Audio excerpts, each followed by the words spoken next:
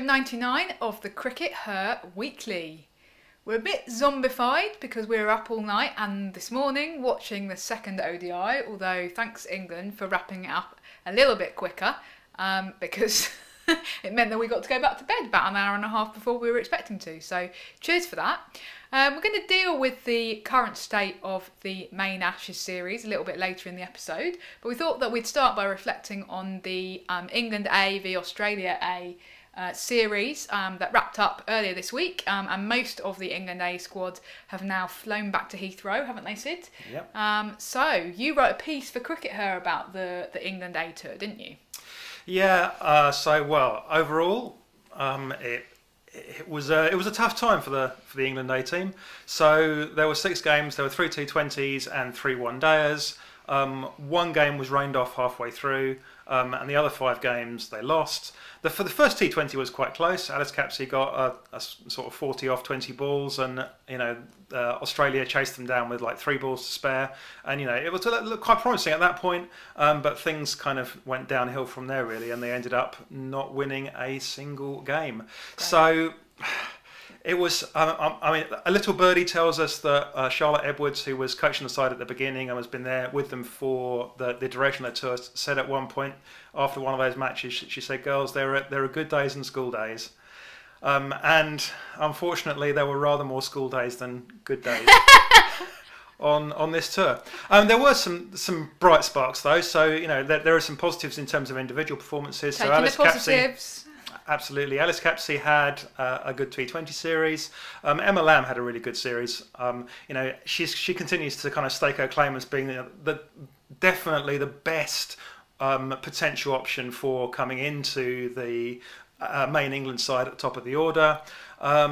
Lauren Bell had a good series and ended up getting a sort of call up into the test squad. They didn't use her in the end. But Lauren Bell was one of 4 players that they kind of kept behind at the end. So there were 4 players who didn't fly back because they were being kept in the England bubble, with England keeping their options open in terms of taking them to the World Cup. That's exciting. So they were Lauren Bell and Emma Lamb, we've just talked about, as well as Eve Jones and Georgia Ellis. So all of those could potentially still go to the World Cup. Everyone else has kind of been released from the bubble. We understand a couple of people have stayed in Australia. They're going to go and play club cricket, which is probably a good use of their time. Yep. Much better than coming back here and shivering in Loughborough.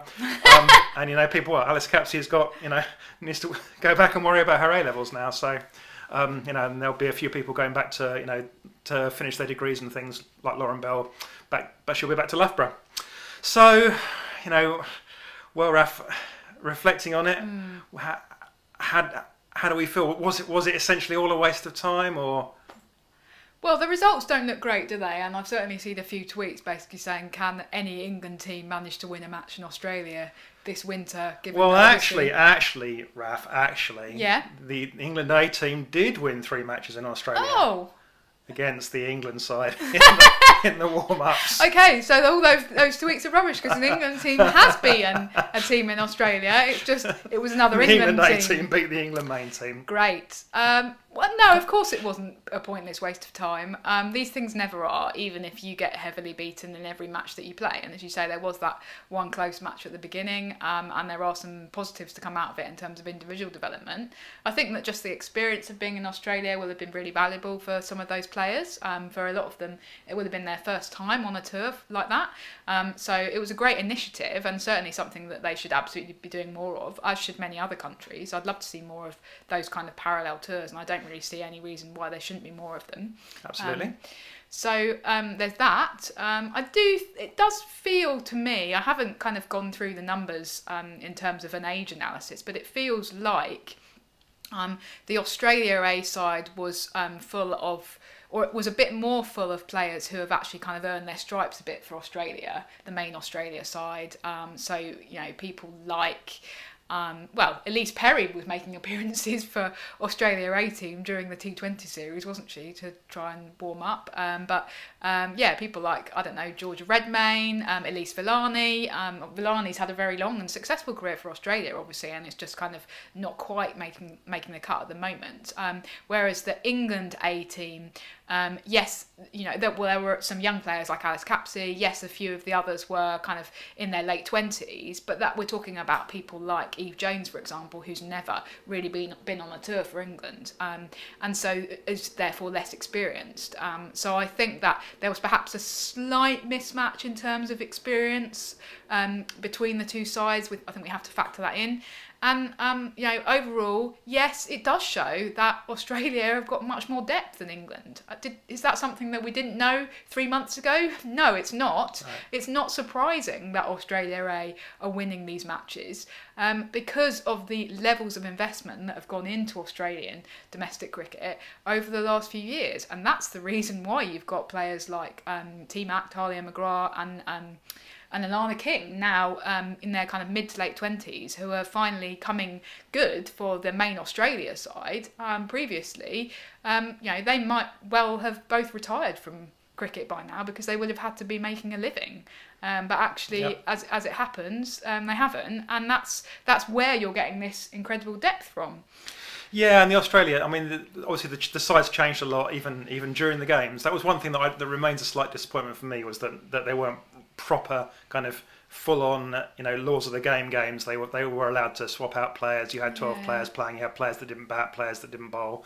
I would have preferred to see proper games, but as it is, they didn't do that, and that's okay. That's a call they made. But what we largely had was an England team that were of a top three that had one cap between them. So Eve Jones, Alice Capsey and Emma Lamb in the top three, whereas we had an Australia team with Elise Villani up top, who's got 50 odd caps and will absolutely take to pieces bad bowling or in naive bowling anyway, not even bad bowling, but naive bowling in WBBL. And then Georgia Redmayne, who's definitely she's like Australia's next player down from the international side.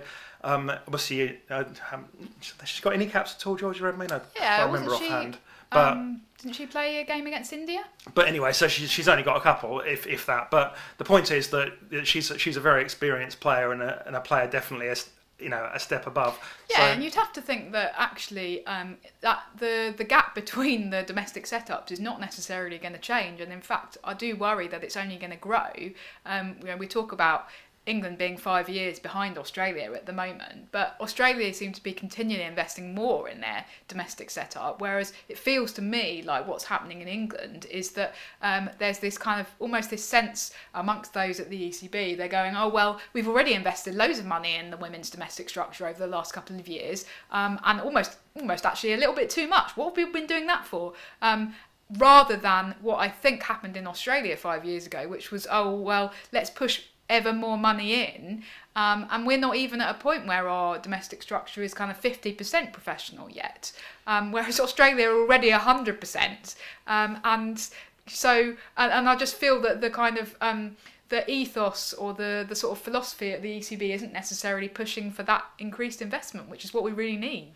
Yeah, there was a great article in the Guardian yesterday by Barney Ronay about the situation at the ECB, and it was sort of opinion piece. And what he was basically pointing out was that the ECB are in a situation where they have £2 million at their disposal, and they go, now shall we invest this money in the future of the game, or shall we pay ourselves huge bonuses? And guess which one they chose, guys. And people at the ECB can go, well, the bonuses were written into contracts created years ago, but look, there was nothing to stop the people that received those bonuses at the time they received them going, no, I don't want them, I hand them back, it's not right to take that at the moment, that £2 million should go into the game. Now we can debate where that £2 million might actually have gone, and I can just certainly hear fans of the men's county teams going, well, that £2 million should be coming to us.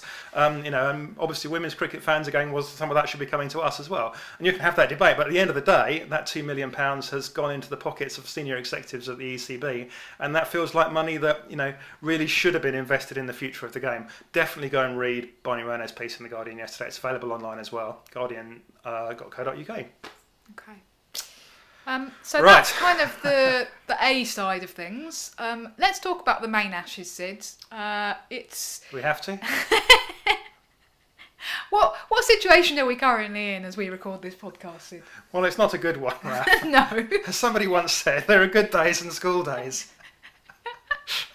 No, it's not been much fun from an England perspective. I mean, we had obviously the end of the Test last weekend, and England put in a positive performance in the last innings, and Feels they like nearly got there, but feels like quite a long time ago, doesn't it? After these first two ODIs, and we've had two kind of disasters in the first two ODIs, really, haven't we? What have you made of those two matches, Raf? As you've been propping your eyes open with matchsticks. Well, you say disasters. I think on both occasions, England's bowlers have really stepped up. It was the batters that really let England down in that first ODI, chasing a really low total. You're not going to get much lower against Australia, are you? And they should have made those runs, and they didn't. And then in the second ODI today, it was all about England's batters totally failed to set a competitive total, and so there's not a huge amount you can do with that as a bowler. They did their best. They took 6 wickets in the end, so I know that there were a lot of balls remaining, but if they'd had like 40 or 50 more runs to work with, then we could have been looking at a different result. So I think so let's talk about the bowling in specific then, Raf. What are the positives we're looking at there? Well, it's been all Kate Cross, hasn't it? Obviously there was a lot of talk about Catherine Brunt having bowled so well in the Test. Personally, I think that Kate Cross bowled brilliantly in the Test and was really unfortunate not to pick up any wickets. I think in these first two ODIs, she's bowled brilliantly. She's been showcasing what we saw a bit from her in our English summer against India and New Zealand in those two bilateral series. She's been doing it again out in Australia against the best in the world. She's been really worrying and nagging, consistently bowling a good length to the Australian batters and really troubling them, and getting really good seam movement as well. That's really tricky to face, and actually just seems to have so much control over the way that she's moving fantastic the seam. Ball today to get Meg Lanning out by bowling her through the gate. So Meg Lanning's becoming her bunny. Yeah. I believe the term. So that's not a bad bunny to have in your bag. So that's been brilliant from Kate Cross, and we actually had a tweet aimed at us. I think this was during the first ODI from Michael Perkins, basically highlighting the advances that Kate Cross has made in the last 12 months and saying, what do we put those improvements down to? So what do you think, Sid? Well, I think it's a really good question. I think that there's a big parallels between Kate Cross and Alana King, so who's made 3 different debuts for Australia in the space of a few days. Yeah.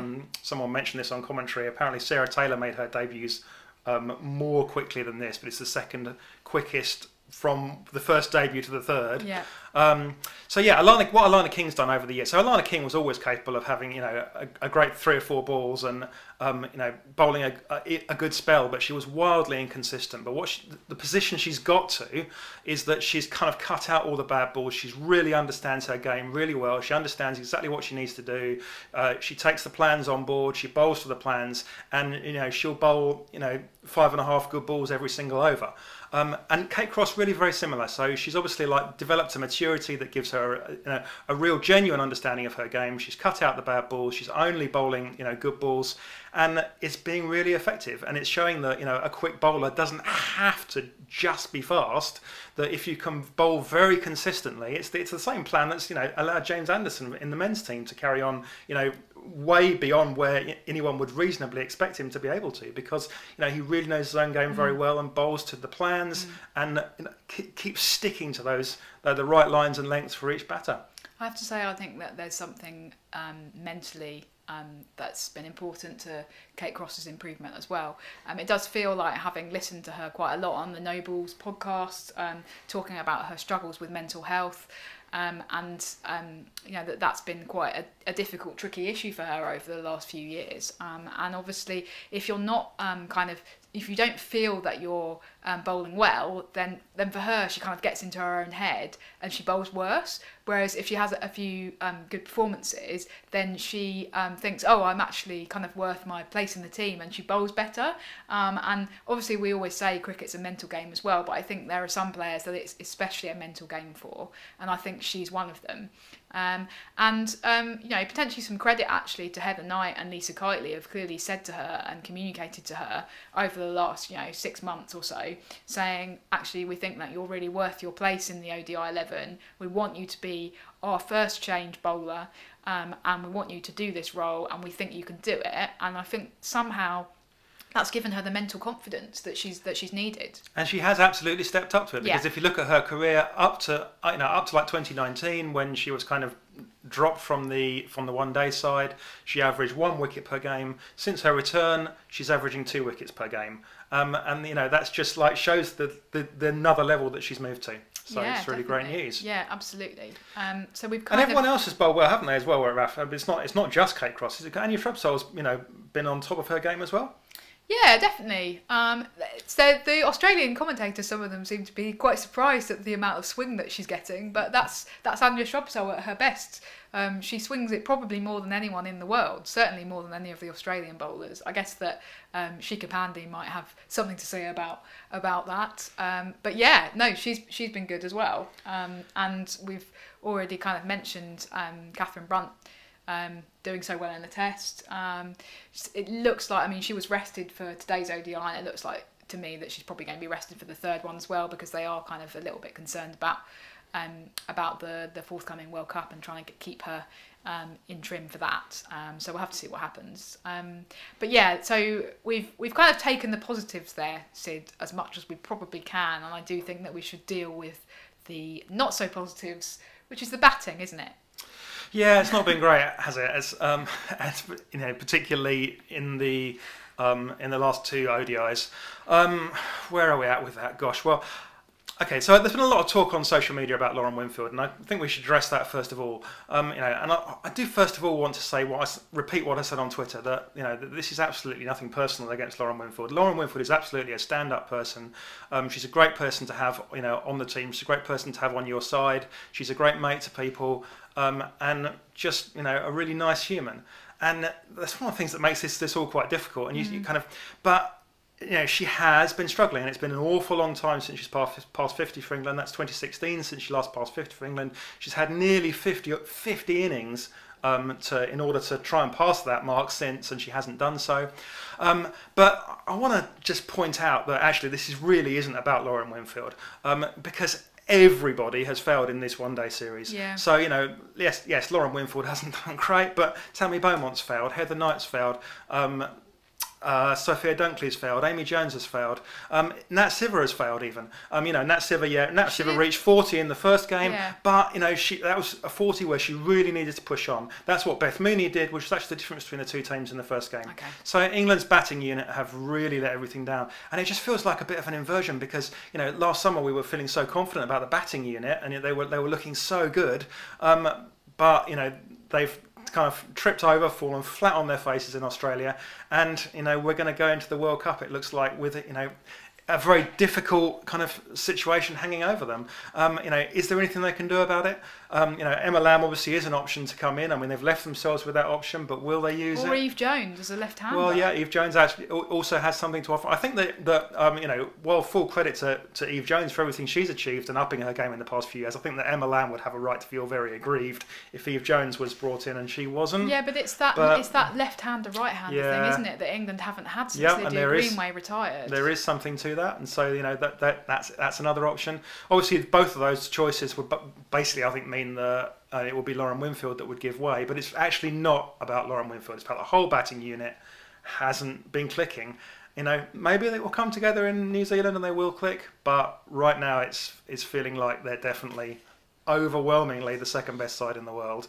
Yeah, not there were a couple of comments on my piece today that I'm just going to read out, which speak to that point. One was from the Red Rose Renegade, who says the plain fact was emphasised by Ebony Rainford Brent on the preamble to the match on BT. Ability-wise, the difference between Australia and England is not huge. However, the desire, grit and guts to win between the individuals in the teams is hugely different. England seem too timid, and especially the batters, who don't seem to be able to stick in and say, "You get me out," and frequently surrendered their wickets either by sitting back and getting LBW or playing irrational attacking shots instead of pushing the ball around and gathering runs. Yeah, the one person that was doing that was Sophie Eccleston, who actually has enhanced her batting reputation. And yeah, so it's a good point. Yeah. Yeah, but when you're relying on what was she batting at, number 9? That's not great. Then there was a slightly shorter comment, but a great one from the Faith Flow, who says England batting looking tired and uninspired. That's also how I feel watching these ODIs. Imagine going into quarantine feeling flat as a pancake, really need something from the last ODI. And that's obviously a bit of a concern, that after this series, they're going to be going into their 10 days hard quarantine in New Zealand. And I've talked about this before on the podcast, that actually it's all about that kind of mental feeling that you take into the quarantine. And if you're going into it feeling really flat and demoralised and like Australia have just kind of crapped all over you, I was nearly going to say a rude word then that's not great going into the World Cup, and that really is a concern. Another question here, just to maybe look to wrap things up, from Michael Perkins. Will we look back at this Australian team since the 2017 World Cup as a truly great side, which is also raising England's game? Sid, what do you make of that?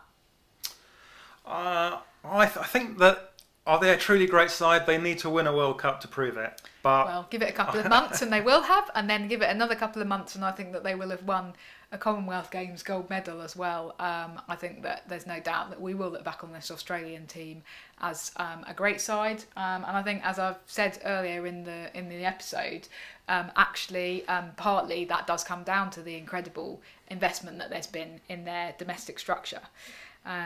So yeah, I think that we have to take that into account. But yeah, I think there's no doubt that we'll look back on this Australian side as a great one. Does that mean that they're raising England's game? To be honest, to me it feels a little bit like the opposite, that actually there's something about Ashes cricket and this Australian side where England get into their heads and they just don't play in the confident way that they play against any other side in the world somehow. They just don't believe they can win at the moment. That was really in the body language today. It was really most unfortunate that, you know, they just looked like a side that had already accepted that this was absolutely all over, and they wished they were somewhere else, unfortunately. Well, they'll be in New Zealand in a quarantine hotel soon enough. Okay, well, we've got one more ODI to go, so maybe England can salvage something from that. Fingers crossed.